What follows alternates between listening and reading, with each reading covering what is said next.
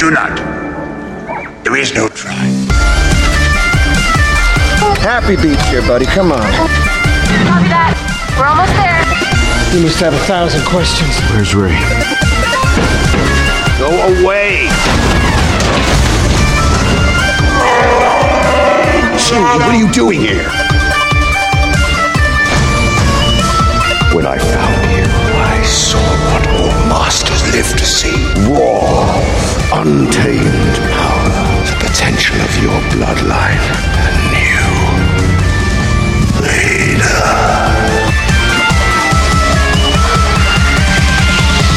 We need your help. We need the Jedi Order back. We need Luke Skywalker.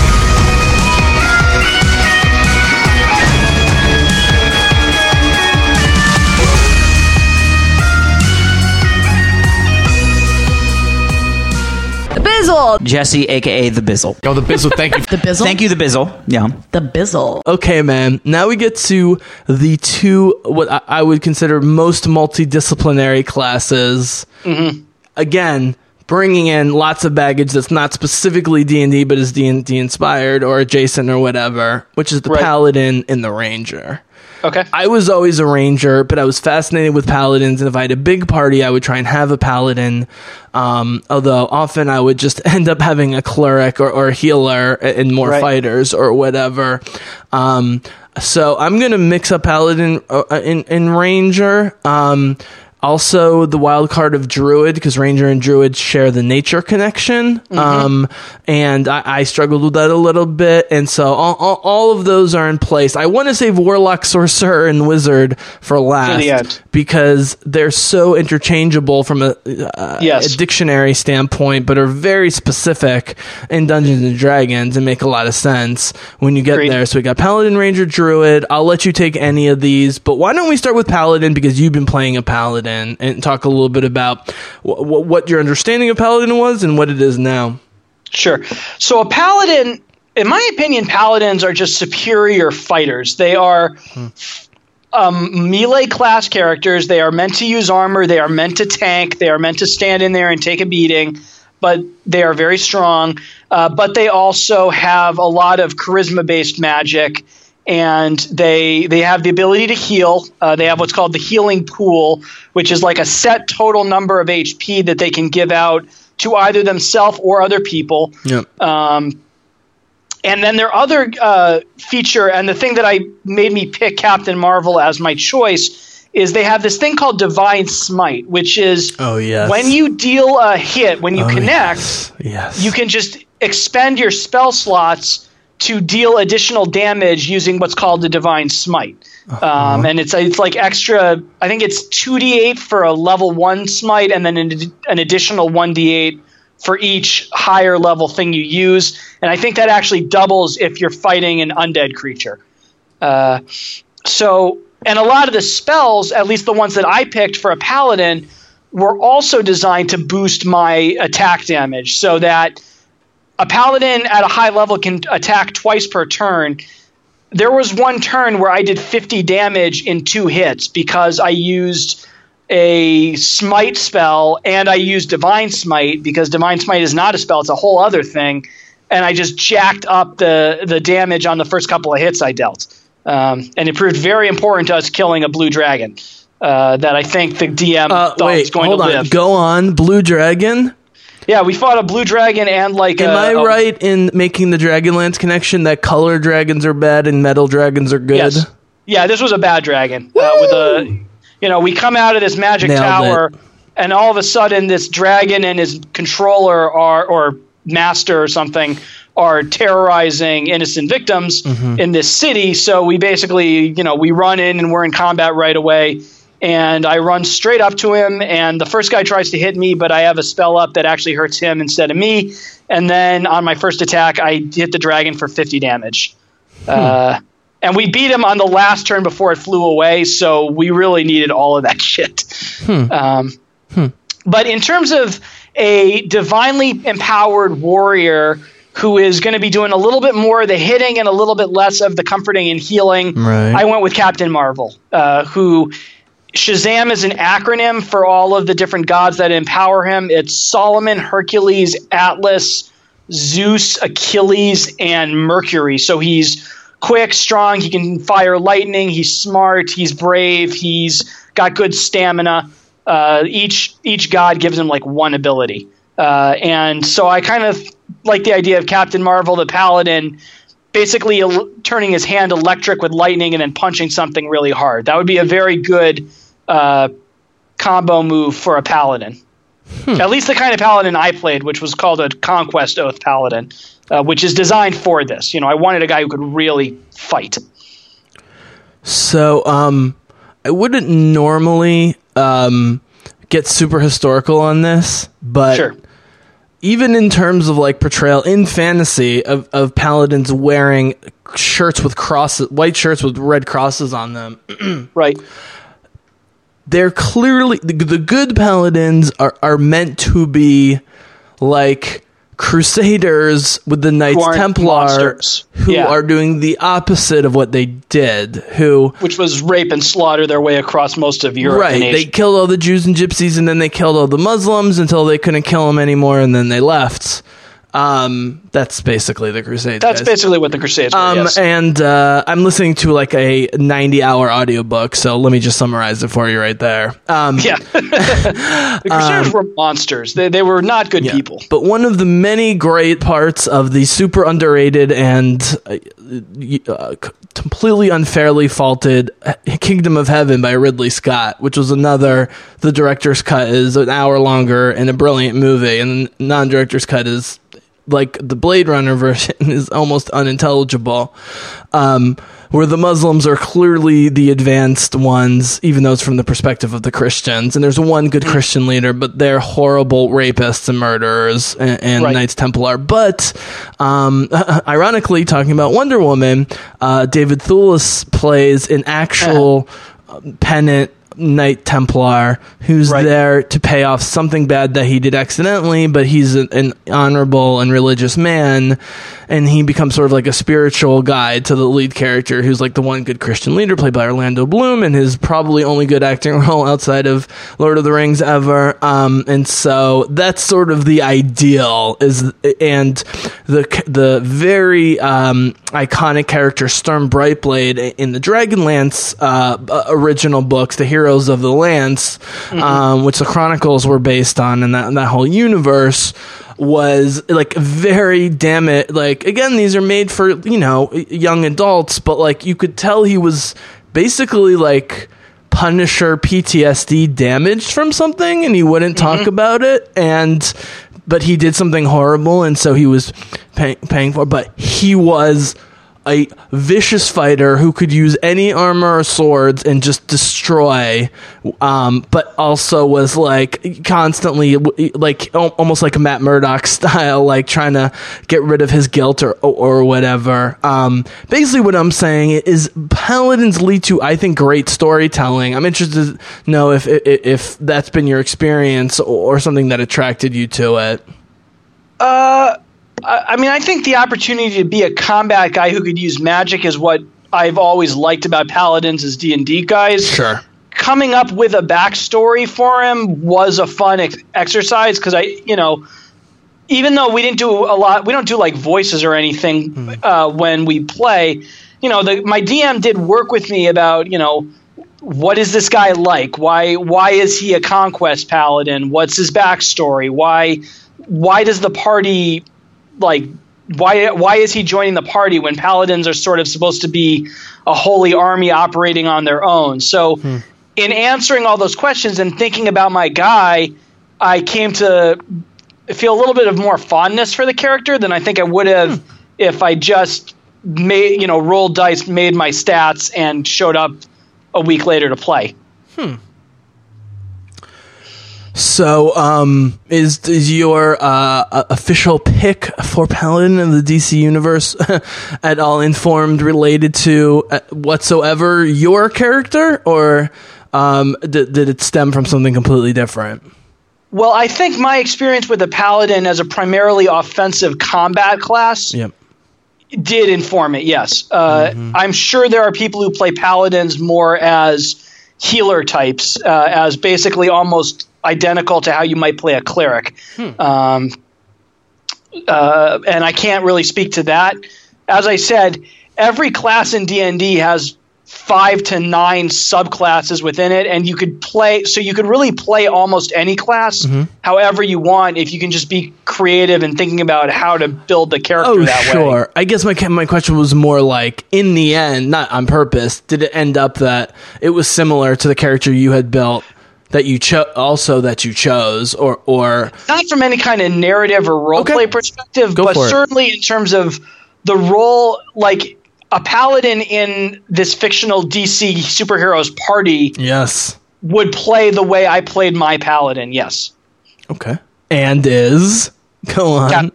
Captain Marvel. Captain Marvel. God, that's so. DC and Marvel.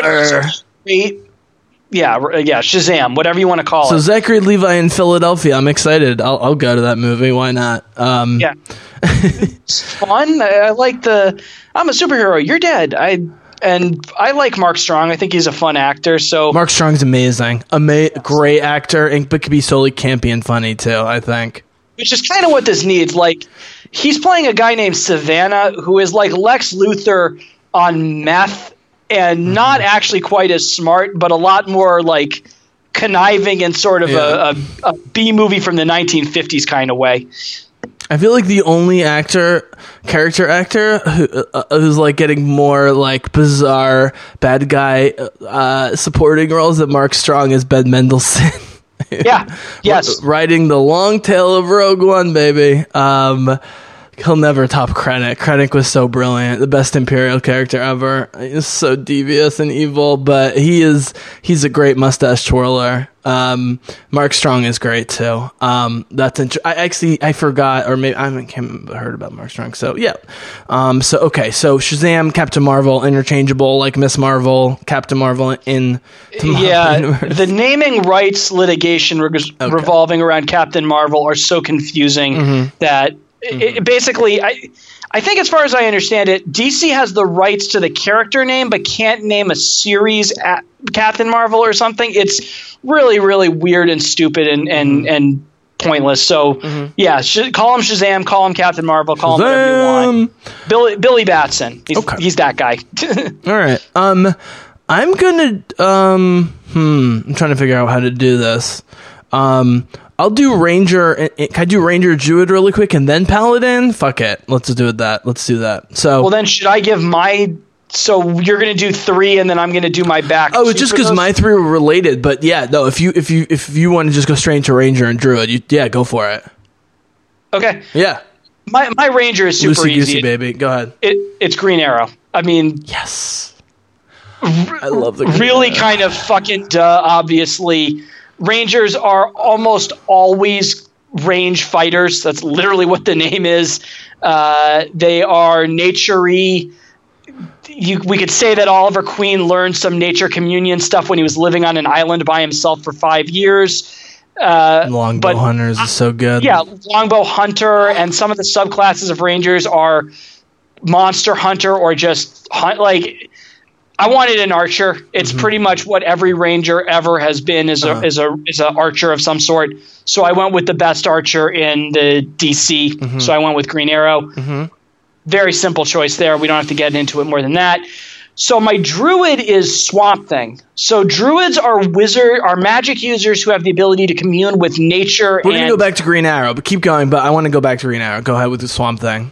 Okay, so in DC there are these 5 elemental forces that are described by their colors. There's the green, which this is different than the 7 colors of the lantern rings. This is all really dumb lore. But the 5 colors, there's green, which makes me happy just to hear you say it, Matt. I don't mock lore because the lore that I know is just as dumb as the lore that anybody else knows. It's all very silly if you're not already a fan of it. Anyway, so there's the green, which is plant stuff. There's the red, which is like blood, like animal stuff. There's the blue, which is water stuff. The white, which is air stuff. And the black or the gray, which is like death and decay stuff. You know what? That almost nothingness you just said is already more interesting than the Infinity Stones. Because it's actually tied to something. I mean, right. Yeah. And so what you get is every so often these forces pick people to be their avatars. And the avatar of the green, the most famous one, is Swamp Thing, who has the ability to control plant life, who can meld into plants, and so like he can just like fade into the earth and then appear later.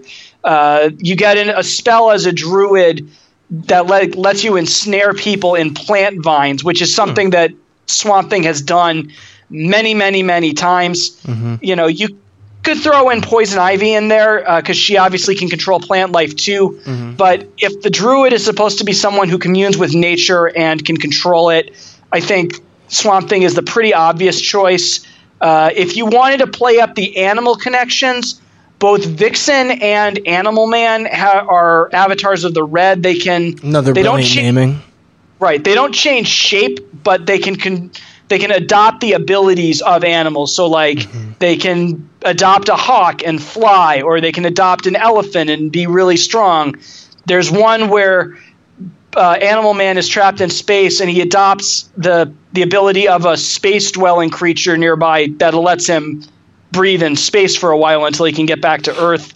You could also be Beast Boy, Changeling, who can change into animals, and the ability to assume what's called a wild shape is another druid ability, the ability to literally polymorph into a creature.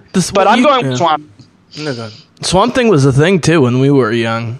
Yeah, Swamp Thing was a kind of a Vertigo title that I think was maybe a Grant Morrison, right? I like Vertigo stuff, yeah. Yeah, Vertigo was a very interesting title back when the idea of actually making cartoons, comics for adults was something DC was giving at least a little bit of thought to. I read the one a year or two ago that was just a short run called Frostbite, which was so interesting. It was literally just an 8-issue journey of one group of people that was almost like a Firefly crew, but in Arctic ice. Not just for the listeners. The whole thing was just one journey trying to get across the tundra, basically. It was really interesting. Yeah. Very image comic-y. For sure. And I remember seeing the covers for that, definitely. So yeah, you know, if you want somebody who can control plants, there's nobody who does it better in the DC universe than Swamp Thing. So it's a slightly more obscure choice. I had to think about it a little bit, but definitely the right call. Interesting. Well, spoiler alert, I always wanted to be a ranger growing up, because guess who's the most famous ranger in all of fantasy literature? Aragorn? Yeah. I will not bow before that Ranger of the North. Yes. Aragorn. Yes. The Dunedain, long-lived rangers trained by elves and the ancient men.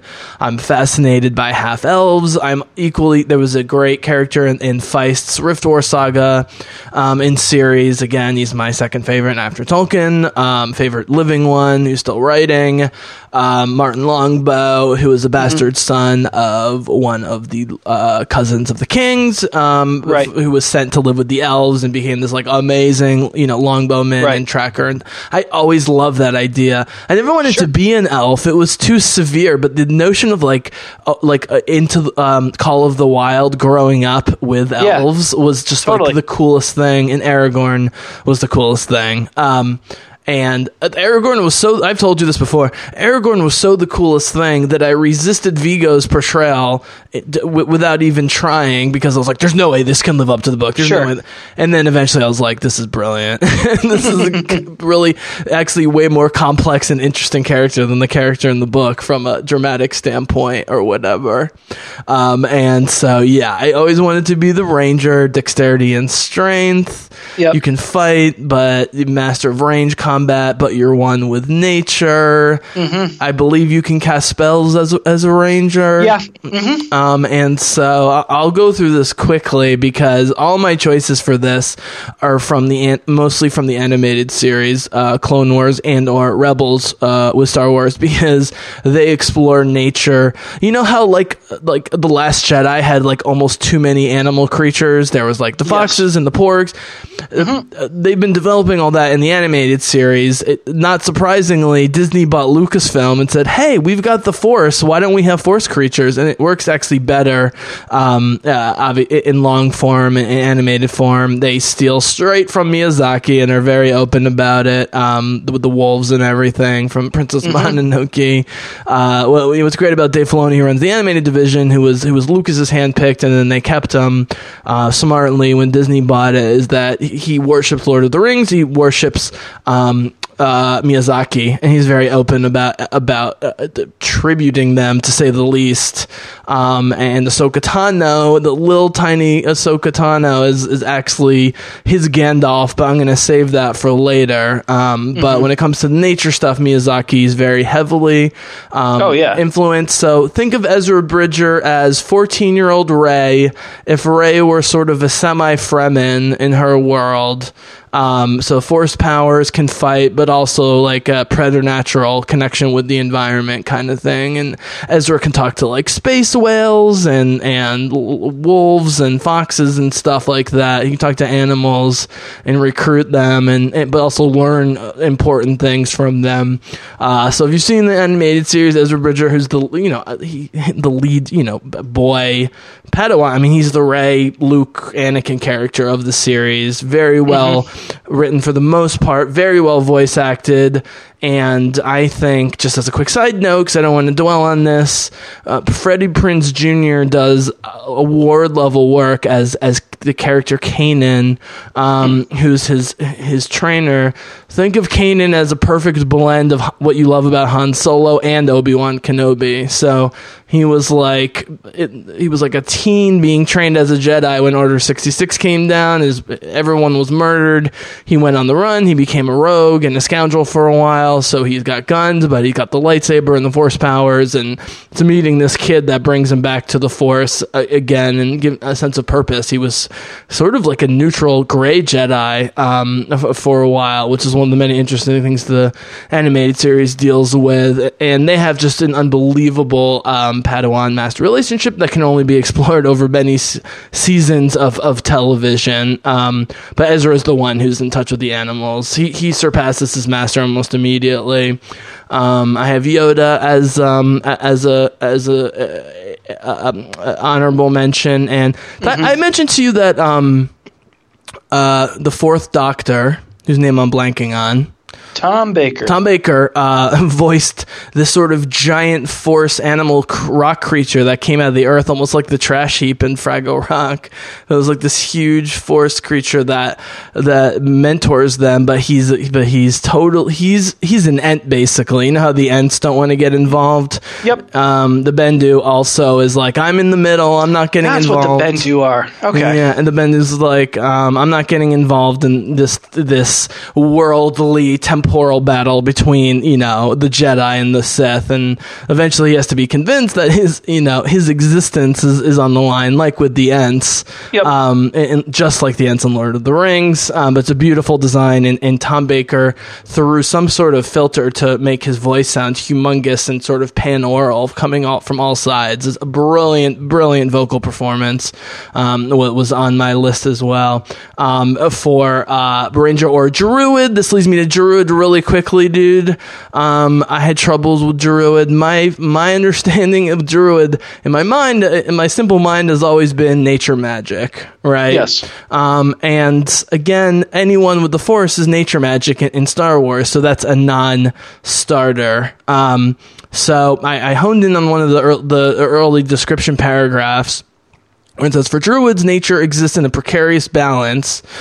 Talks about equilibrium of the various elements. World could be destroyed, drawn into one of the elemental planes, and broken apart at its component elements. So dealing with the nature of reality on a metaphysical level, even beyond just the natural level, and combined with his approach towards all beings, even though he's a Jedi, but he's not allowed on the Jedi Council because he's such an old school Jedi who's really looking at the big picture. But his downfall is his irrational obsession with Anakin Skywalker. Of course, I'm talking about Qui-Gon Jinn. Yep. But before he meets Anakin, and even he tries to work Anakin into his very, very, very, very, very Taoist, Buddhist, philosophical. I mean, what's interesting, man, is even though the Buddhism is very strong in places in the original trilogy, Qui-Gon is the first true, what I would call like Buddhist Jedi main character. Just the way he conducts himself, his calmness, his feeling that even with the Messiah, it's just a step to something greater. His big picture thinking is what keeps him on the outside, is a flaw, but also his greatest strength. His feeling about equilibrium. If you take out the midichlorians in his speech to young Anakin, he basically says what I just read in that paragraph about the universe. No, I agree.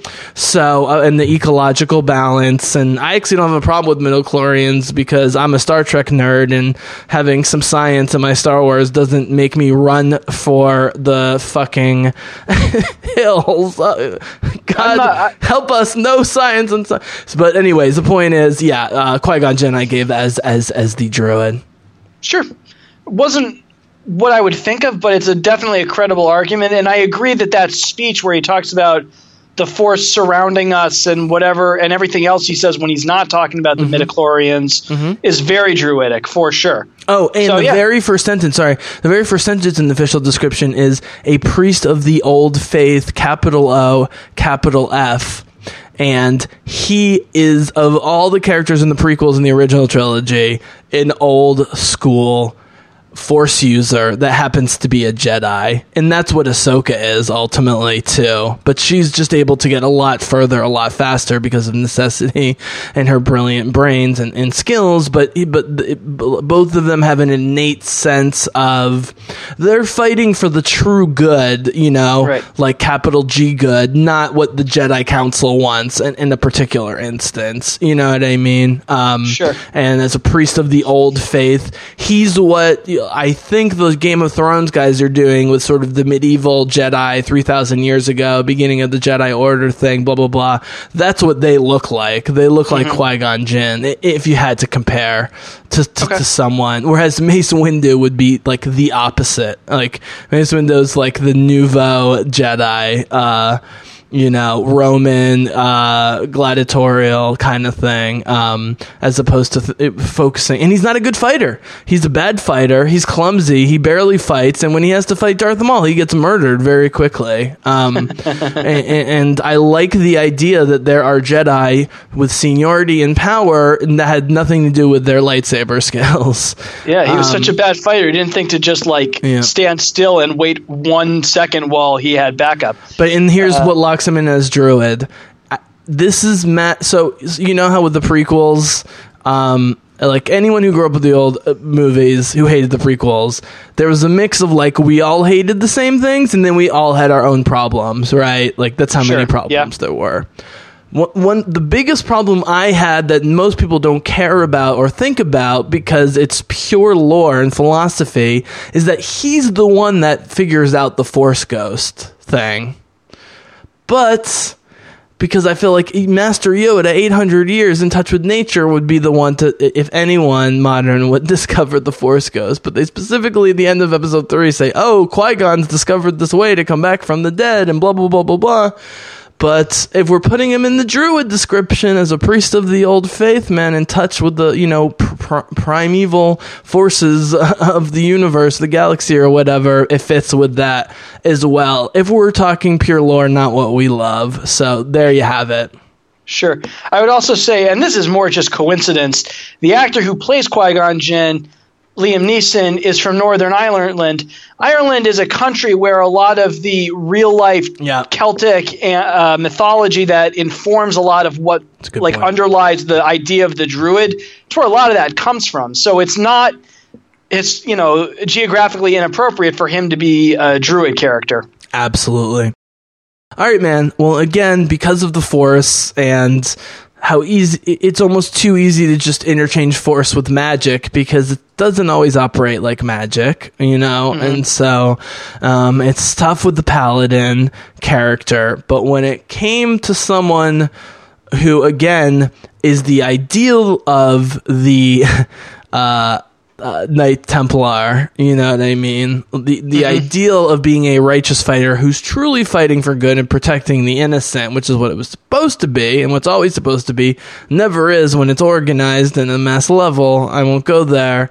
But someone who actually does have like an unbelievably true heart and has some of those sort of nebulous but powerful charisma / healing powers we talked about with Leia and Diana would be Obi-Wan Kenobi. Totally.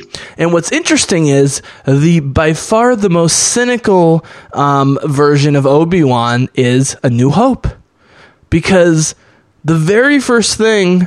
Well, you can disagree with me. I feel pretty strongly that Obi-Wan keeps Luke away from his homestead as long as possible, so he's not there when his family gets murdered, because he starts seeing the prophecy path, and it involves Luke never leaving.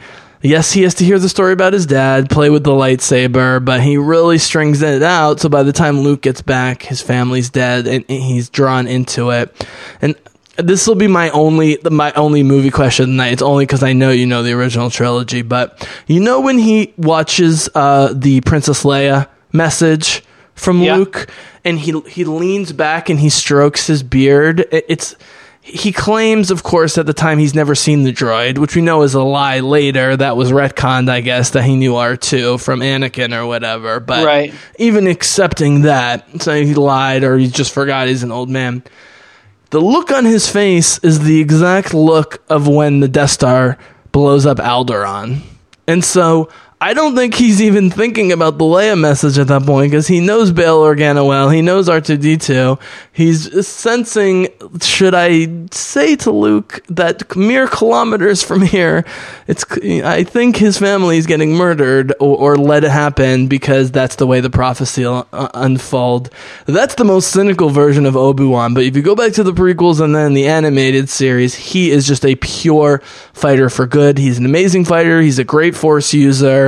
He's always trying to help. He's the only of the senior Jedi. He's not in the council, man, but he's the only of the senior Jedi who's not affected by Palpatine and the dark side versions that's working in Coruscant. I'm not going to go into that complication in the prequels, but basically there's an very old, very large, very buried dark Sith temple on Coruscant. Right. The Jedi are aware is there, but they don't think they're being as arrogant as they are. They won't be affected by it, but it's working everyone, including Yoda, which is why he's so clouded, and they shouldn't be on Coruscant, and it powers Palpatine. Obi-Wan, as you'll notice, is not on Coruscant very much during the prequels, which helps clear his mind, but he also just has a clear mind and an amazing heart to begin with. He's the only one that could have turned Anakin to the good side. It didn't happen, but he is if there was a holy warrior for goodness, to me, that's Obi-Wan Kenobi. So this is a little stats, a little mathing, and a little just from the heart. I'm curious what you think. My pick, Obi-Wan, and Kanan Jarrus, Freddie Prinze's very similar kind of younger Obi-Wan character who trains Ezra, is a runner-up for this in the Paladin category. Sure. I mean, Kanan Jarrus is not a character I know at all, so I have no opinions about him. What I would say with Obi-Wan, and I do think it's a good choice, is he is extremely charismatic. He is the one who convinces Luke it's a good idea to leave behind his whole universe and become a Jedi. Do you agree with my cynical interpretation, though, that he lets the massacre happen so that choice happens? No. Okay. In part because all of the stuff that gets introduced in the prequels that kind of set up what Obi-Wan's frame of mind is when he's older on Tatooine, all of that feels like retconning, and none of that actually feels credible. I like Ewan McGregor's portrayal, but I don't necessarily think that person would ever turn into Sir Alec Guinness. Mm-hmm. And So this idea that he's cynically predicting something about the future, maybe. I think he is tired and he's old and he's beaten down and he is sort of fond for Luke. I mean, he clearly knows who Luke is. I mean, Luke knows who he is. He doesn't know what his name is, but they clearly know each other. In terms of what makes him a good paladin, he is charismatic. He is the one who convinces Luke to do any of this shit, and is really the father figure driving a lot of Luke's motivation to continue to get better and be a better Jedi. And the opening scene of him is him healing Luke in some respect after Luke is attacked by the Gungan raiders and the Sand people. Like, he takes him in and he heals him. So he actually does literally have that sort of healing pool, that healing touch in the animated that paladins have. Yeah. He does it again too, is what I'm saying, in canon. Yeah, right. Specifically. Now you've seen all of the Clone Wars and the Rebels and all the stuff that deals with kind of the path that Obi-Wan takes to get from Ewan McGregor to Alec Guinness. If you take, I haven't seen any of that stuff, so maybe the transition feels more seamless in that respect. So two things. One, they've specifically, of all the major characters in the original trilogy, they've specifically left Obi-Wan and Tatooine story almost totally unexplored on purpose this entire time. Which I think is the right decision. Which is the right decision, because if you're going to do it, get award-winning directors and writers and Ewan McGregor and tell the story. Which I think is what they're doing. But that's what let me have the opening to do my Obi-Wan Ahsoka short story, which I'm mostly done, but I sort of went to the side. This is why I was interrupting before.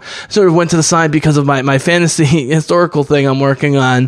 But I have a pretty good short story about a little adventure him and Ahsoka have during that time period to explain exactly what you're saying. But if you take in all the animated series, which is canon, you take in the books and the comic books, they give you little, like, what they do is it'll be a Luke Skywalker comic, and then one month or 1 week or whatever, it'll just be an Obi-Wan like recollection story that Luke's reading in a journal, or like they tease little things. So that's what sort of stoked my imagination about it. But even though he seems so out of it in the original movies, at this point, again, pure canon lore, not what you like, what you don't like. He's completely playing the fool the way Yoda does for 5 minutes in Empire Strikes Back before he reveals himself. He knows exactly what's going on. He knows who R2 is. He definitely knows who Luke is. He kind of knows what's going on and wants to push Luke. He's already pushing Luke before the family's massacred, and his message just continues after that happens. Right. I guess what I was saying was what makes one of the many reasons Obi-Wan is maybe my favorite character overall in all the movies and all the properties is because of that kind of, you can make at least that dark interpretation, whether it's true or not, of his first appearance, but then young Obi-Wan and early, middle-aged Obi-Wan is a pure fighter and defender of good. I agree. And is an amazing fighter who would never have lost that battle to Darth Vader by accident in A New Hope, which is also so fucking cool and interesting. So, yeah. Oh, no, he clearly said, he literally says, kill me and I become more powerful than you. I mean, Vader has never been smart. Vader is kind of stupid and thuggish for large parts of these movies. Mm-hmm. And so he basically is just so pissed off after 40 years of resentment that he does exactly what Obi-Wan figured he would do, which does in fact make him more powerful. Yep. But I agree with your assessment of Obi-Wan. I think he's a great paladin character. I think he would work very well with how that class works. And I will say, I don't know about the cynicism, but when Luke says later, I want to join you, I want to leave Tatooine with you, and he says, you must do what you think is right, there is something about his face in that specific scene that seems half-assed or cynical or something. Like the stuff where he's trying to prevent Luke from going to Owen and Beru, I don't know, but that particular moment, there is something peculiar about Alec Guinness's line delivery of when he says you must do what you think is right, that leaves open the possibility that he's got other kind of streams of thought going on in his mind about all of this. I mean, again, I'm so impossibly intertwined in terms of my lack of objectivity with Dune with this stuff, because Paul Atreides sees that he has to get blinded, he has to go through the acts of the end of Dune Messiah, has to has his new formation as the old man from the desert, and he sees the golden path, which is what horrifyingness both Leto has to go through and then conduct for 5,000 years. He at least sees the beginning of the golden path, and he's putting it on his child, you know what I mean? Which is so much darker and so much more epic. It's much more interesting in some ways. Well, I'm about halfway through Children, so I don't want to get too far into the plot of what's to come. Yeah, but it's funny. I mean, I've had so many hardcore Star Wars lore/fans being like, Lucas has never mentioned Dune as one of his influences. I'm like, if you read Dune and watch Star Wars and you think there's no influence, it's a fucking desert planet. Herbert made that shit with prophecy, where the real one was the child and not the original. Yeah. I mean, it's children, a boy, girl, twins. I mean, it's the exact same thing. Yeah, I didn't even think of that, but yeah, you're right. Yep. And the roles that Leto takes on and Gamina takes on, no spoilers, is not dissimilar to Leia and Luke, splitting up of power as well. So, all right, man. Well, let's fall into the most superpowered, at least in my universe, with the Force here, with warlock, sorcerers, wizards, magic, heavy. Mm-hmm. Now, again, you have to at least be able to conduct yourself with a lightsaber. Of course. In the Star Wars universe as a warlock, sorcerer, or a wizard. I had the warlock, sorcerer, wizard on my list in that order of presentation, but I'll leave it up to you to tackle one or a bunch of those in a row. If you feel like if they're connected, you want to talk about sort of the heavy spellcasters at all, anything like that. Go ahead. It makes no difference to me what order we go in. Okay. I would say that whichever we start with, I don't want to explain all three classes at once, so I think we should do one. We each give our option. I got it covered. Okay. I got it covered. I was sort of asking, but now I'll just do it. So, cool. Okay. So these are the heavy spellcasters, guys. So Warlock is deal with the devil guy. Yep. Mm-hmm. And because of that, Matt, some classes like fighters, you literally could have at any of the 9+ moral standpoints or whatever. Yes. Warlocks cannot be, lawful good. It's impossible, right? I mean, it just wouldn't work with the character, even if you're not trying to do much character building. They seek knowledge, witchcraft, supernatural powers, magical effects, fey nobles, demons, devils, hags. This is Witcher stuff. The Witcher deals with this, and part of what makes The Witcher, and I'm talking about the books here, brilliant, is that a lot of the supernatural powers are as likely to be abused by humans as the other way around, and The Witcher will not hesitate. If it's a vampire that's not causing any problems, and the humans are trying to murder him, he'll murder the humans or ward them off.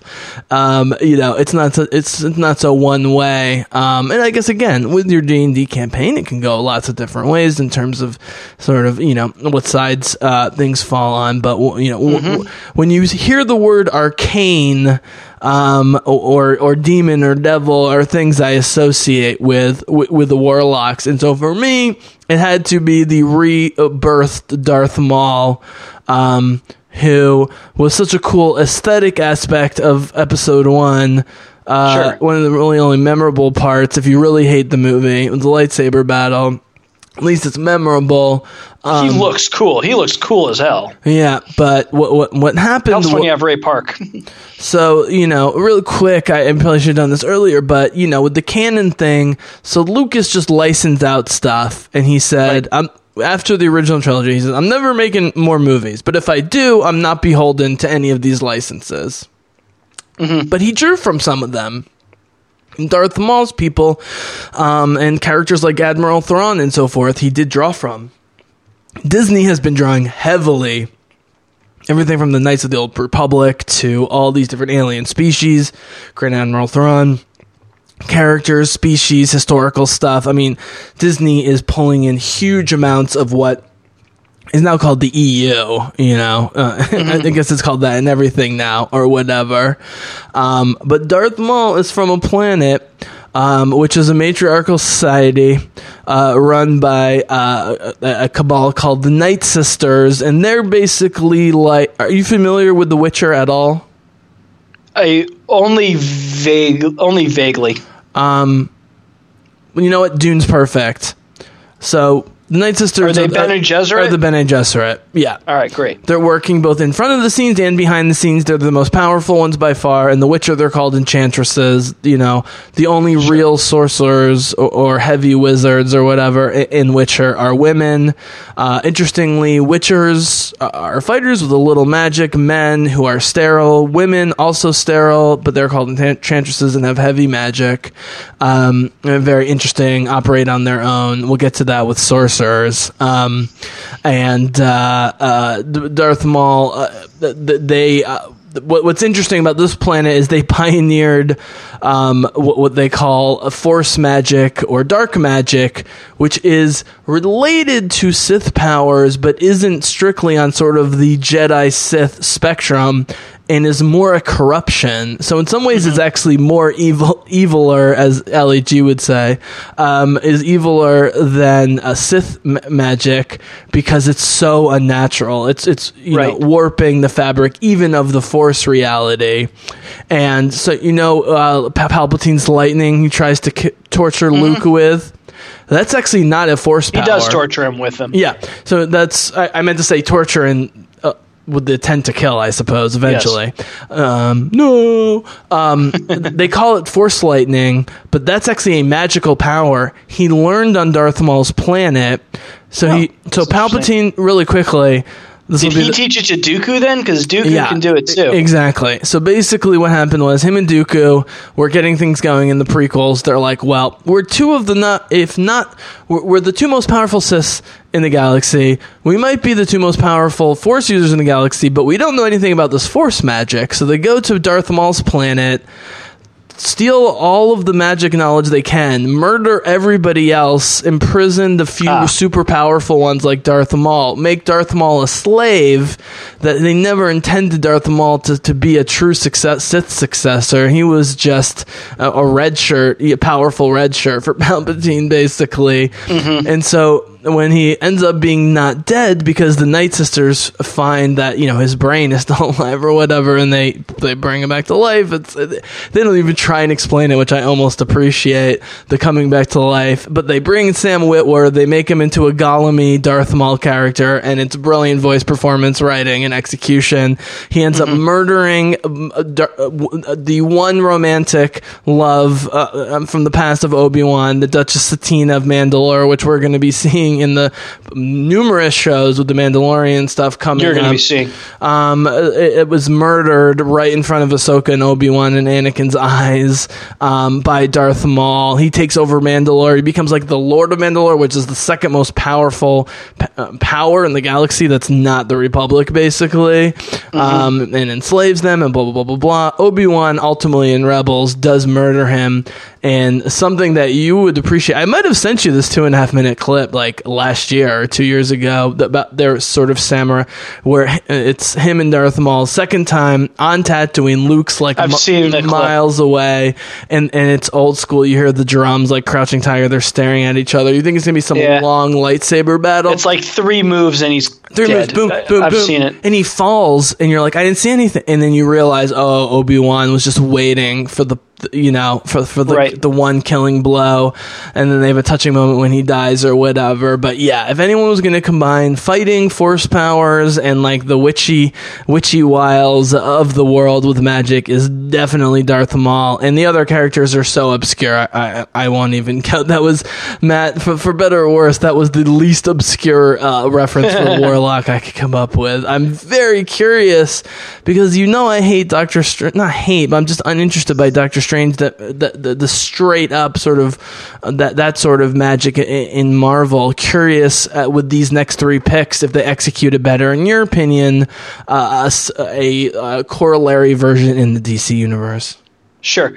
All right. So my warlock is Green Lantern, and I got to explain a little bit how this works. So, as you said, warlock's magic comes from some kind of deal with an outside force, an outside energy source. Not usually an actual god, more like somebody who wants to be a god and hopes to, gain enough followers by giving them powers that they elevate to godhood. Another amazing thing about high fantasy. Yep. Right. Yeah, like lesser gods. Mm-hmm. They're the different subclasses like demon, great old one. Like literally, you can be a warlock of Cthulhu if you want to be. So Green Lantern's power comes from somewhere else. It is used to manifest weapons and to manifest effects. Actually, if you look at all of the different Green Lanterns, they can do some pretty cool reality-altering stuff when they get really, really powerful. And to amplify the idea that Green Lanterns are warlocks, one of the things in DC Deep Lore is the Earth 3 universe, which is everybody's evil. The Justice League are evil equivalents called the Crime Syndicate of America. Green Lantern is also known as Fuck It. Yeah, sure. We want Superman to fight evil Superman for a while. So here's also known as Game of Thrones. Actually, don't even Overman. No, it's a U. I don't remember. Batman is Owlman. Wonder Woman is Superwoman. The Flash is Johnny Quick, which is really weird because there's a good guy named Johnny Quick too. And of course, like you do. Green Lantern's equivalent is a guy named Power Ring, and Power Ring's his like ring destroys his body. He's like super anxious when he's using it. Somebody once describes him as green meth head, which is pretty funny. But when he charges his ring, he literally opens a portal to a big Lovecraftian tentacle monster named Volthoom, who he shoves his hand into Volthoom's tentacles, screams for a while, and gets recharged. So he literally, this evil Green Lantern, has actually made a deal with some kind of demonic, otherworldly, godlike being. So he's definitely a very warlock-ish. And on top of all of that, one of the subclasses of warlocks are what's called hexblades, which are warlocks whose connection to their god, their patron, comes through some kind of magic mystic weapon.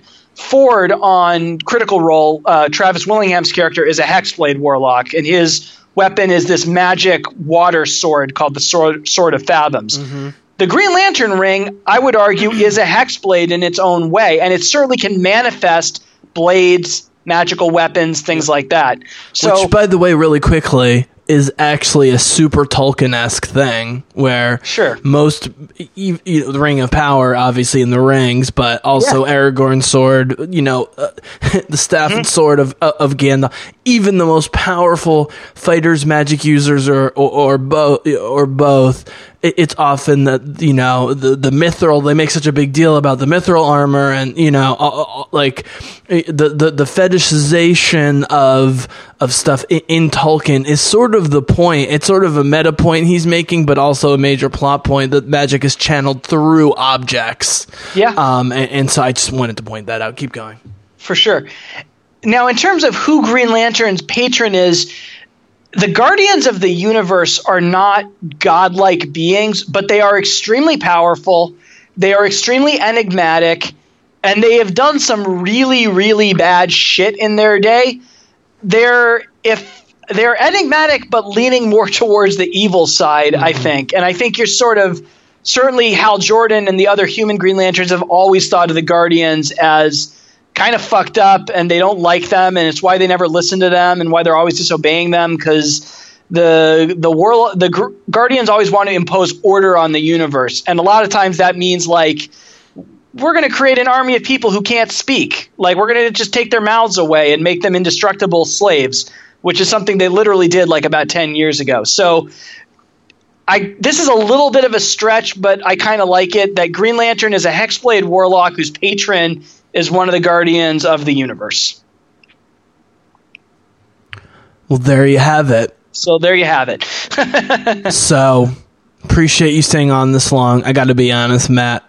this is shorter than I thought this was going to go. I was prepared to cut it halfway through, but we were making good enough time. I was like, let's push through it. But we can't let this go. Of course, our final party of 7, which we'll give to the people, but Sorcerer and Wizard, the most powerful. This in half and the most put out 2 parts. Yeah. The most powerful, in principle. If you're a video or computer gamer with RPGs, these are the characters that you need to be an expert player to play, whether it's Dark Souls or Skyrim, because you're very weak at first and it takes a while to level up and get everything you need. In D&D, you can expedite it potentially again, right? Depending on your situation. But, I thought, so for me, it just ended up that the most powerful, important characters in all of the various Star Wars stuff were in these 2 categories. And I'm looking at yours really quickly. I don't know enough about either to make that judgment. But can I just give you my sort of gut differentiation between a sorcerer and a wizard, have you respond to it from a D&D perspective, and then you can launch into your picks. So when I hear sorcerer, again, tons of fantasy books, tons of video RPGs, I think super powerful arcane magic, not necessarily good, not necessarily evil, but kind of extremely powerful and need to be a little suspicious of where they're coming from. Now, part of this is sorcerer is also sort of a derogatory term used in fantasy books by common people to describe wizards and magicians and so forth. They call them a sorcerer. You see this in Disney, fairy tales as well, and so forth, right? I don't know. There's something because to be ensorcelled is actually a word, sure, and that no one wants to be ensorcelled. So this is the whole Germanic word root thing where you start making connections you don't realize. Would you agree though that on paper, sorcerer would seem to be less neutral than wizard? If anything, sorcerers are actually the most prone to being true neutral because they tend to be they tend to work solo and be on their own. Spoiler alert, I'm wrong by the D&D definition completely. Setting you up here. I'm just going to give you what the main difference is. The main difference is that sorcerer's magic power comes from within. Wizard's magic comes from studying, from learning, from going to libraries and finding scrolls. Sorcerers have what are called sorcerer points that they use to manifest and augment their magical abilities. I think I read something like the analogy is like a wizard is like a Swiss Army knife. They have one spell to solve every problem. The sorcerer has like 8 total spells, and they try to use those 8 to solve all of the problems they could possibly face. So wizards are probably going to be parts of schools, organized, having trained somewhere formally. Sorcerers are kind of just going to wander around and do whatever the fuck they want. So one of the really awesome things about Dragonlance, which they do explore in the books, is that when you become a mage or a sorcerer, there is an order, and you choose the white robes, the red robes, or the black robes. Same in Final Fantasy 1. But just because you're white robes doesn't necessarily make you a choir boy, and just because you're the black robes does not make you Kylo Ren or Darth Vader. And it's often the red robes who you have to be the most suspicious of. They actually are sort of dealing with the Force in the more mature way that a lot of us want, and we're finally getting with Rey and Last Jedi and the cartoons, that like, yes, you can have emotion, you can feel, you can be, it's not this sort of ideal of pure goodness.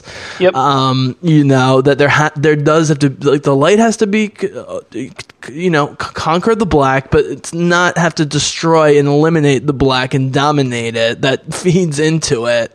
And so it's a very interesting system, because just because you're a black robe mage doesn't make you a bad guy necessarily, but you'd be a little suspicious of it. And wizards are, let's be honest, in all the major fantasy works, Gandalf is called a wizard, so there you go. Harry Potter, obviously. But so is Saruman. And what's interesting is, especially with Christopher Lee's deliciously evil performance of Saruman, people don't realize that for if he's 5,000 years old, for the 4,953 years before The Lord of the Rings, he's the best of the wizards and a really great guy. That's part of why Gandalf is so apathetic and lets himself go, is they all think Saruman, because he's for thousands of years has been the best leader until he gets a Palantir and talks to Sauron and everything goes to shit or whatever.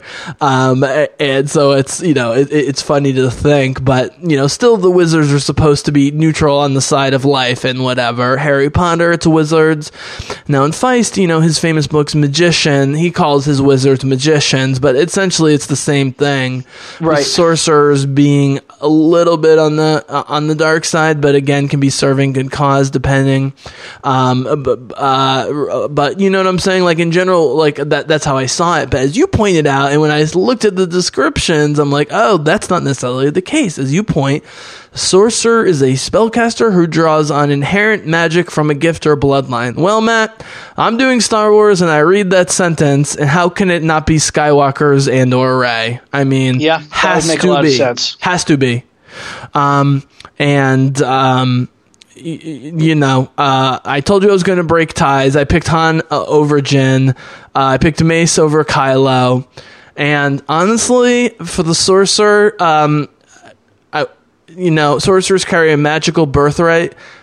Even though I want to point out that even though the Skywalkers seem to be legendary, it's 50 years old that they're legendary, right? This isn't this isn't the French Merovingian bloodline that goes back 9,000 years to the Middle East or whatever. That's true. It pretty much started. Yeah. It's 3 generations old. And what people seem to be missing with the Rey being a nobody, assuming that's true, which I hope it is, she still has a bloodline. And the Rey bloodline is going to be talked about like the Skywalker bloodline. But in terms of just naturally being able to channel emotion, to protect herself and her friends over and over again and always come back and never be corrupted, just like a little alien called Ahsoka Tano, who I'm going to talk about in a second. Rey, I'm definitely picking with all current evidence over horrible Darth Vader, Luke, who's very up and down, and horrible Kylo Ren. The Skywalkers have a terrible batting average, occasional home runs, mostly triple plays and worse. I'm taking Rey on just to say as my sorcerer and probably on my team. I don't know if I put her on my team, but yeah, I'm taking Rey. But it's got to be Skywalkers or Rey, right? I mean, do you agree with at least the philosophy behind that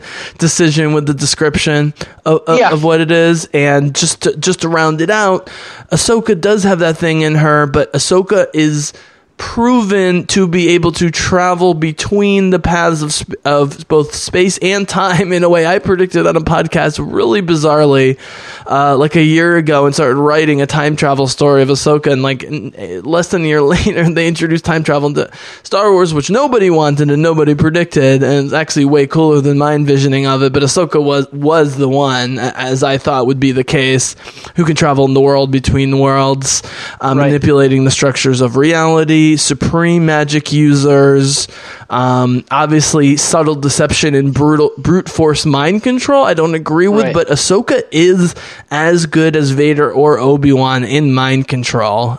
She can definitely do that. She can, and wizards can do that. I mean, I have seen Caleb, Liam O'Brien's wizard on Critical Role, do mind manipulation stuff. He casts friends or suggestions, stuff designed to coerce people. Yep. I have a question about Ahsoka's background because I really don't know anything about her character. Really quickly, by far the most important, popular, loved, and critical non-live action character of Star Wars in any media ever by a humongous long shot. Yeah, go ahead. That is the sense I get as well. Mm-hmm. What was her training? Did she go through the academy? Did she study? Was she just a wild talent that wound up being like, okay, I'm a Jedi now? You know who Plo Koon is from the Council? No. Which one is that? Is that the weird head one?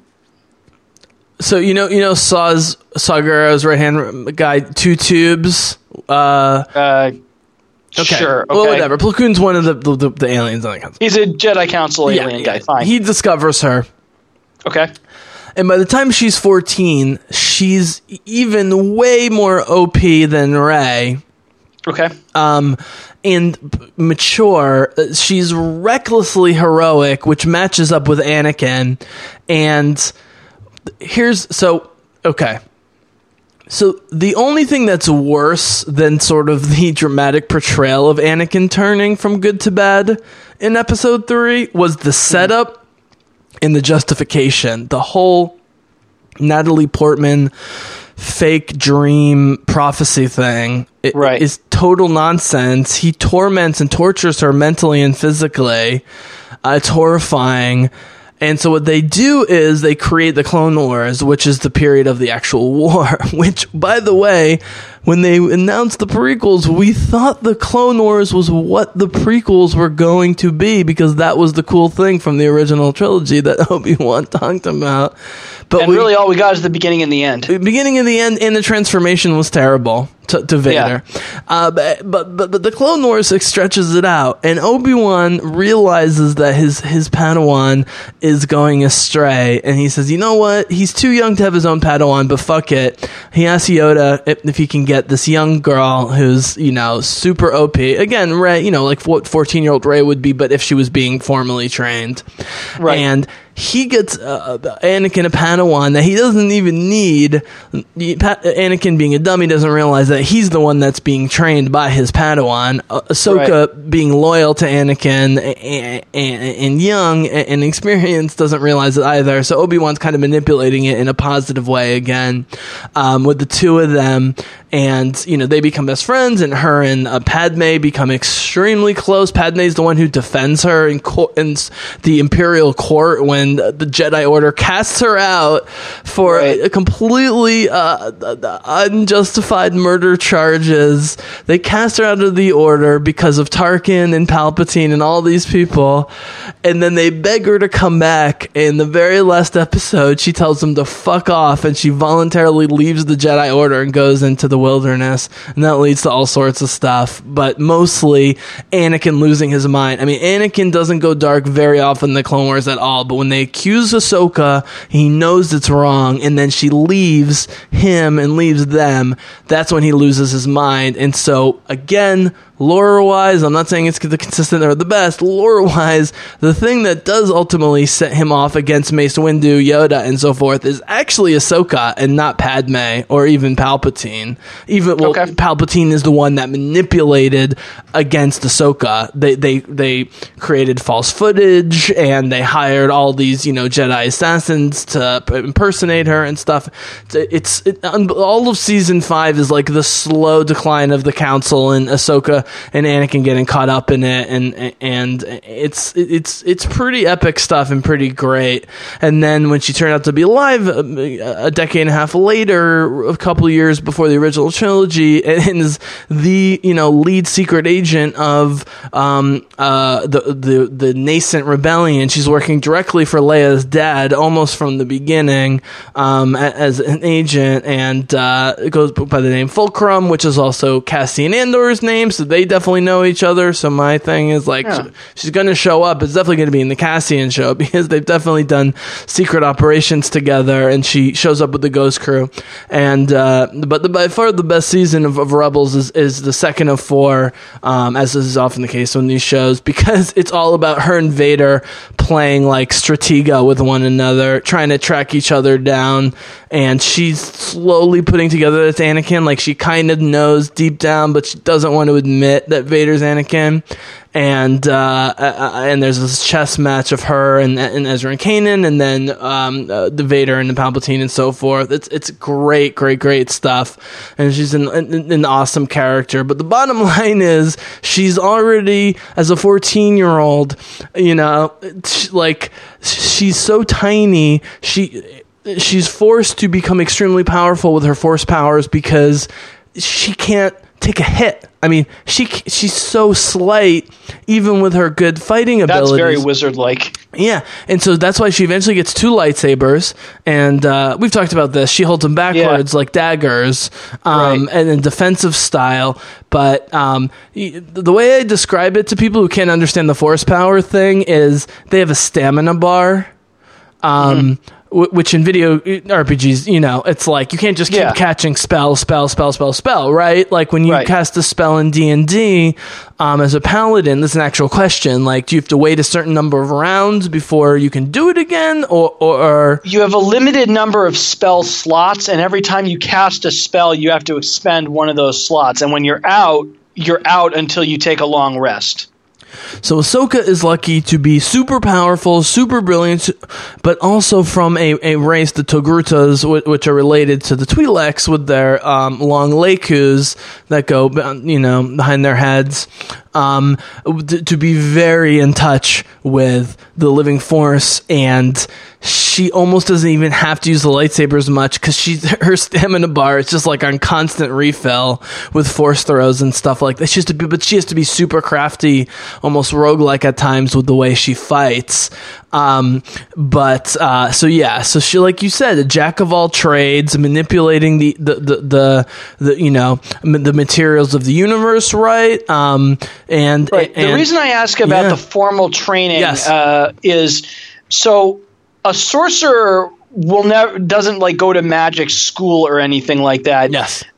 And the only reason I would argue that that Rey is a wizard is because of the scene where I guess we don't see it, or no, we do. She steals the Jedi books before they all burn up, right? Uh-huh. So she is clearly somebody who is really obsessed with the written lore and written knowledge of the Jedis. And I just didn't know if Jyn also would have gotten that knowledge at some point or would be fascinated by that knowledge at some point. That's why I asked. So in the animated series, in numerous visits, or I should say repeated visits to the Jedi Temple on Lothal, where Ezra's from and they're based, but has one of the most powerful and oldest Jedi temples. There's a echo of the spirit of Master Yoda, who had spent time there, and we don't know if it's a direct link. Is it like live to him, on Dagobah or whatever? It seems that he is definitely in touch with it. And at first it's just Kanan and Ezra, and then they go back in a much more epic episode with Ahsoka, in their quest to track down the Sith and Vader and so forth. But in both cases, Yoda, first time it's his voice, and then we actually see Yoda with Ezra. Interestingly, he only shows himself to Ezra, who's the Padawan, not the older Jedi. Although he very briefly shows up at the end when it's collapsing and winks at Ahsoka to tell her that it's kind of real, and sort of it advises him. So there is this sort of like communication that's kind of going on. But she does have, to answer your original question, she has the official Jedi training from when she was really young. She barely and she has her own book, which is great, narrated by Ashley Eckstein, which is awesome, about how she sort of remembers her parents. It wasn't like a traumatizing thing with her, like the First Order. Like, she has warm memories, but she was taken early and she was treated well. I mean, she is as Simi said in our very first podcast, because that's his sort of non-weird waifu character, is he just loves Ahsoka. Just thinks he's the coolest character, and that's how we bonded. Was talking about Clone Wars Ahsoka, because he was into this way before me.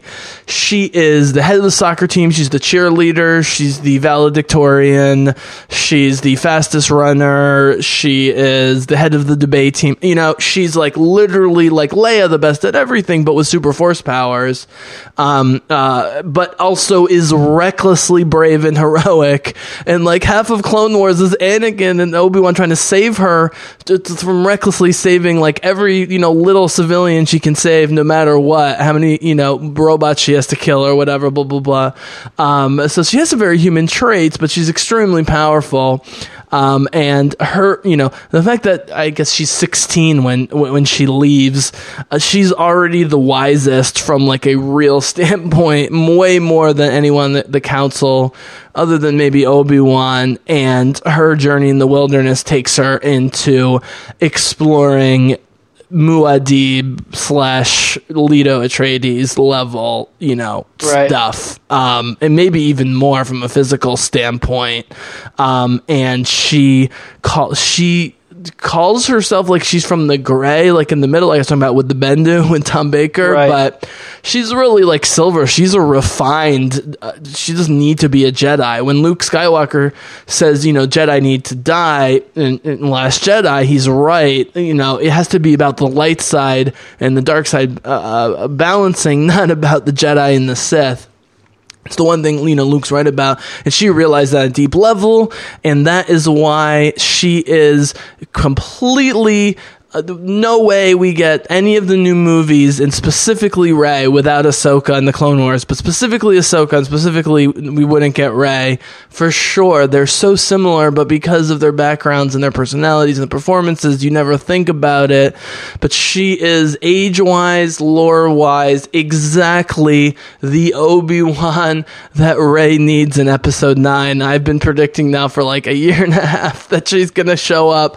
I hope Rosario Dawson, which was the fan casting everyone wants to happen, almost as the Claire Temple character, just briefly as old, elderly Ahsoka. She would definitely still be alive. We know she survives the Return of the Jedi and beyond. Her race lives longer, and she's exactly the Obi-Wan to Rey's Luke. It's perfect mirroring. It's the best way to bring the most popular non-live action character into the mainstream, and it's deservedly so, because she is so complex even while being so good. And that's what I think is the true and I'll get off my high horse here and throw it to you to wrap up. Not wrap up, but give your picks and close this thing off, which is the achievement of Rey. You never think Rey is going to make the wrong decision, and yet she still comes off as a dimensional and interesting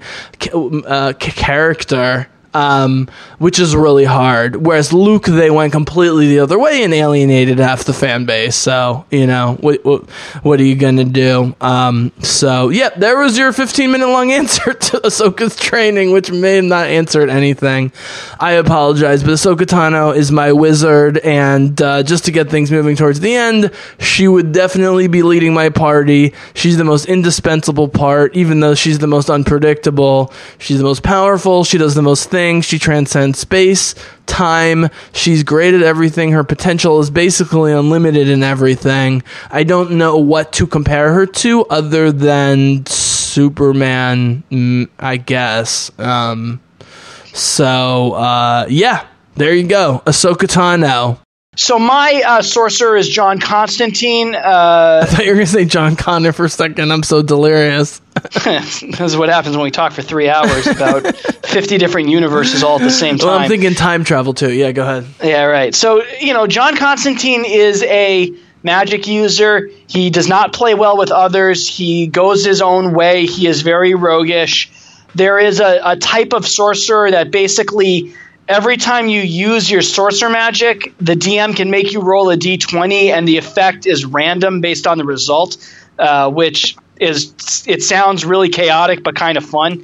That seems to me to be exactly the kind of magic user John Constantine would be, because he doesn't always know what his spells are going to do. So in terms of somebody who's just sort of driven by his own internal power, I think Constantine is the great example. In terms of a wizard, somebody who is driven by knowledge and study and training and control, Dr. Fate, a.k.a. Kent Nelson, is definitely my top choice. Mm-hmm. He is basically the same as Doctor Strange. He has a magic castle where he keeps all of his arcane tomes and all of that. Mm-hmm. When DC and Marvel did a crossover where they merged in the 90s called Amalgam, they literally just combined Doctor Strange and Dr. Fate into one being called Doctor Strange Fate. This was not super creative. So he's, I think, a pretty good choice for that. There are a lot of magic users in the DC universe, but these are two of the bigger names who are good guys. And so those are probably my two choices. I like Constantine. I picked up a used graphic novel. Hellblazer is one of the best written comics ever. Hellblazer Original is phenomenal. I have Original Sins from 1987, and for 1987, the art is very forward-looking and kind of horrifying in a Lovecraftian way, but not over the top. It has kind of a noir thing going on. It's really interesting. Definitely way ahead of other 87 comics, for sure. Including having an openly bisexual character, main character. It's Alan Moore, which Alan Moore is a problematic dude, but he wrote some damn good comics. Mm-hmm. All right, man. Well, I guess we'll just give our parties. It doesn't really matter. The key is people who would not normally be engaged with D&D, maybe if they're DC Comics fans or Star Wars fans, which is, a decent chance they're one or the other or both. If they're listening to this, got a sort of sense of the thought that goes into this stuff, right? Because with enough what's the word I'm looking for? With enough number stew, you can create anything from anything if you want. Sure. A wizard that acts like a bard, or a warlock that acts like a paladin. You could do. I tried to create my party based on balance, but also on the power of the characters. I ended up with Ahsoka, and this is in order, I think, of power or potential power, because again, with the ongoing both unresolved saga trilogies and all the prequel and midquel stuff that we're getting, with the Clone Wars coming back and the Mandalorian, we just don't have enough information. But Ahsoka is the wizard, and then somewhere in 2 and 3 is Ezra Bridger as the ranger, Obi-Wan as the paladin. Again, I'm a sucker for multidisciplinary classes, and both of them are extremely powerful. Leia as a cleric, again, I would put Wonder Woman in. I'm pretty sure you have Wonder Woman in, as both because of the cleric position and because of the person. I've cheered Imwe for numerous reasons, both lore reasons and D&D reasons, as the monk, and then Chewie and Han. I had to do it. Barbarian and Rogue at the end, right? You need those fighters and those troublemakers, and it just worked out perfectly. Sorry, Jen. I love you. Cool. So my party is Batman the monk, Wonder Woman the cleric, Green Arrow the ranger, Dr. Fate the wizard, Grifter the rogue, Captain Marvel the paladin, and Green Lantern the warlock. And as much as I like Superman more than Captain Marvel, and I do, as I said before, I really think you don't need a fighter if you have a paladin and you're limiting your party to one of, you can't double up classes, which is an arbitrary rule we made up for this. But you need a rogue. You need somebody who can check for traps and shit like that. You need some magic. You need some healing. You need some close range stuff. And I think it's good to have one guy who can shoot from a distance. Awesome. Awesome, man. Well, thank you so much for sticking around. It's funny because this was actually a super big news day, and we just sort of agreed without saying it that we were going to talk about any of it. So we'll have to get you back on for that. I will say really quickly as my parting thought, and I'll give you parting thoughts, because this, again, was just for me personally a super fun exercise, and I was running through scenarios in my head and tracing stuff out, and it's exactly I feel like I learned some shit about Star Wars that I didn't know. I learned tons about DC. The more I learn about DC, I'm like, why aren't we getting the cool cosmic stuff from DC and not Marvel? I want the ground level and X-Men from Marvel, and I want the cosmic and bizarre stuff from DC. Whatever. Maybe someday it'll all even out. But it also shows you, I think obviously it's not a stretch to say Star Wars operates within a little bit of a more consistent system than either Marvel or DC when it comes to superpowers because of the Force, but it also, as I said, can make it less interesting or just less diverse. But I like that challenge. I had to look for secondary and tertiary things. Do you think, final question to you, and then you can finish on anything. So, there's DC deck builders, Marvel, there's the Marvel game they played on tabletop, and the DC, there's all these cooperative and uncooperative, card games, and blah, blah, blah, dice games. Do you think you could make not you, but do you think one could make a coherent, immersive, long-running D&D-esque campaign or universe with I don't want to say DC Comics as a whole, but the characters you focused on and kind of your approach? Or is it more academic and just a fun thing to do, and let's leave Wizards of the Coast to their business? Well, there certainly have been multiple attempts and RPGs over the years that are based on superheroes. I think one of Geek and Sundry's other shows, Callisto something or other, I think Callisto 6, is an RPG where the gimmick is that they're superheroes. And so people have definitely tried to make superhero RPGs in the past. Obviously, nothing has ever caught on as well as D&D, but that's not because it's superheroes. It's because nothing is caught on except for D&D, really. I think you could make a good campaign with these characters, but you would have to bind them to the abilities of the classes in D&D. Like Green Lantern would not get a Green Lantern ring. He would be a warlock the way all warlocks work in D&D, just his name would be Green Lantern. Ahsoka Tano would not have the lightsabers. She would be a wizard doing what wizards do in D&D. That's kind of my opinion. Now, you want to make a Star Wars RPG, you're playing one right now, or if you want to make a superhero RPG, go for it. Go ahead. This was more fun character creation. I'm not going to lie. I didn't think so. But doing D&D now, I'm not saying this would be better and more fun for actually playing a game, but just as a philosophical exercise, this was more fun. Oh, this is like 4 nerd things all at once. This is like porn. Yeah.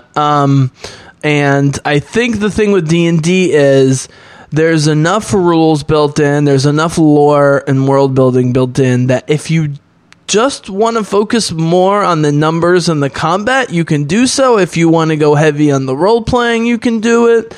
Yep. Most systems are either too much one way or the other. Like you and I both admire Fate Core and what it attempts to accomplish, but it requires so much creativity and energy and the storytelling constantly from everybody.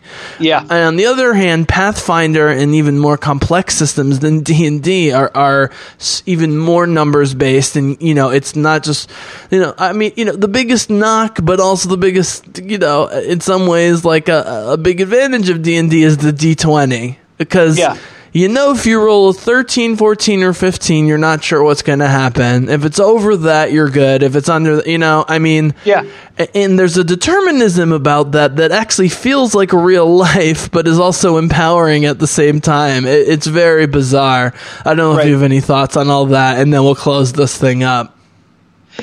Yeah, I think D&D has just enough rules to attract the kinds of gamers who, for whatever reason, really like systems with well-defined rules without having so many that you turn off anybody else from wanting to play the game. You know, ultimately D&D does come down to one thing, rolling the D20. And then there's problem solving that doesn't require, you know, there's ways around it if you're not rolling well. But, you know, D&D, I think, is kind of like the living embodiment of that old expression that no plan survives first contact with the enemy. That D&D is all about making a plan, then watching a lot of that plan not work because it's ultimately based on a D20 die and random chance, and then reacting and adapting from there. I think that's what the core of what makes D&D role play enjoyable. I think that's what it comes from, is how you adapt and keep moving constantly as what you try to do works or doesn't work. So as part of my historical fantasy project, I'm trying to create a sort of RPG module on the side, which actually is what Dragonlance was to D&D, which was they created Dragonlance based extremely heavily, almost stealing from D&D, but D&D recognized that it would just be better to license it, use it as gaming material, but it was written as, you know, some books before it was licensed, and so it got the benefit both ways. And so me being a gamer and a writer and into all this stuff, you know, I'm looking at it. To me, you know, the Titan's Grave, the Dragon Age, Fantasy Age system is clearly the best that just apply to anything because it's so unspecific. Everyone can roll 3d6, and even though you can go into literally dozens of classes in the advanced versions of Fantasy Age, I have all the books, it all stems from mage, rogue, fighter. It all comes from those three, which I love the simplicity of. But there's just enough complexity with D&D, and yes, there's some stats, but there's only 6 big ones, and you don't have the symbology when you're playing heavy Euro strategy board games. Every single one you play, you have to learn a brand new set of rules, a brand new set of symbology. You can take this set of skills into all D&D campaigns and even, you know, a lot of other RPG campaigns, right? And so...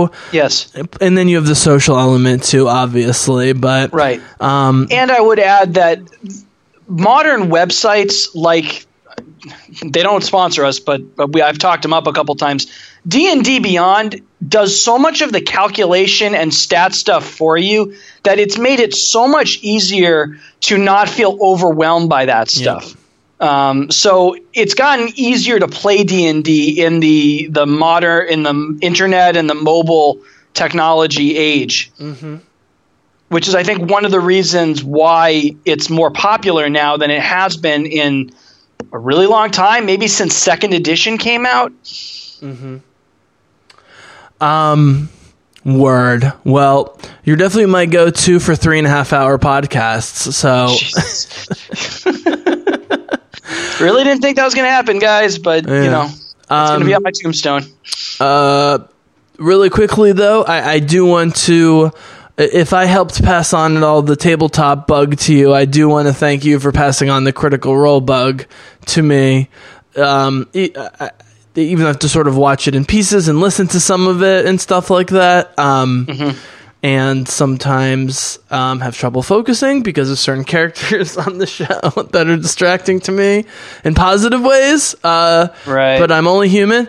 But I will say they're in top form, everybody there. And just when you think it's just going to get boring with Critical Role, Bailey or someone does something just fun, stupid, and they all start laughing and they get into it. They just are vibing so hardcore. And Matt, you know, again, to go back to the Bard thing, my final thought is professional storytelling, whether it's griotism in Africa, I mean, it's in all cultures, folk cultures, we don't really have except watching movies, but that's mediated, you know, and seeing real storytelling, like what's going, you know, it's not just watching, you know, cool, attractive, hilarious, brilliant, voice actors and actors playing D&D. It's like real storytelling. Obviously, the bulk has to go to Matt Mercer for keeping it afloat, but everyone pulls their weight there in various ways. I want to thank you for that, and I've really been enjoying it.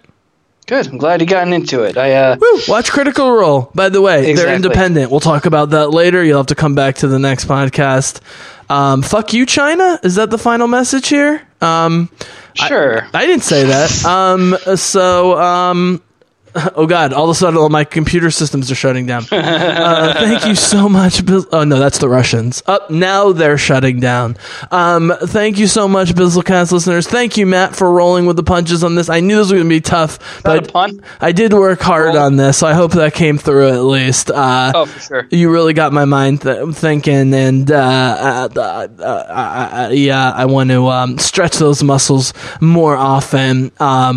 And thank you so much. So you can find Matt at Matt Goisman CCT as in Cape Cod Times. Yes.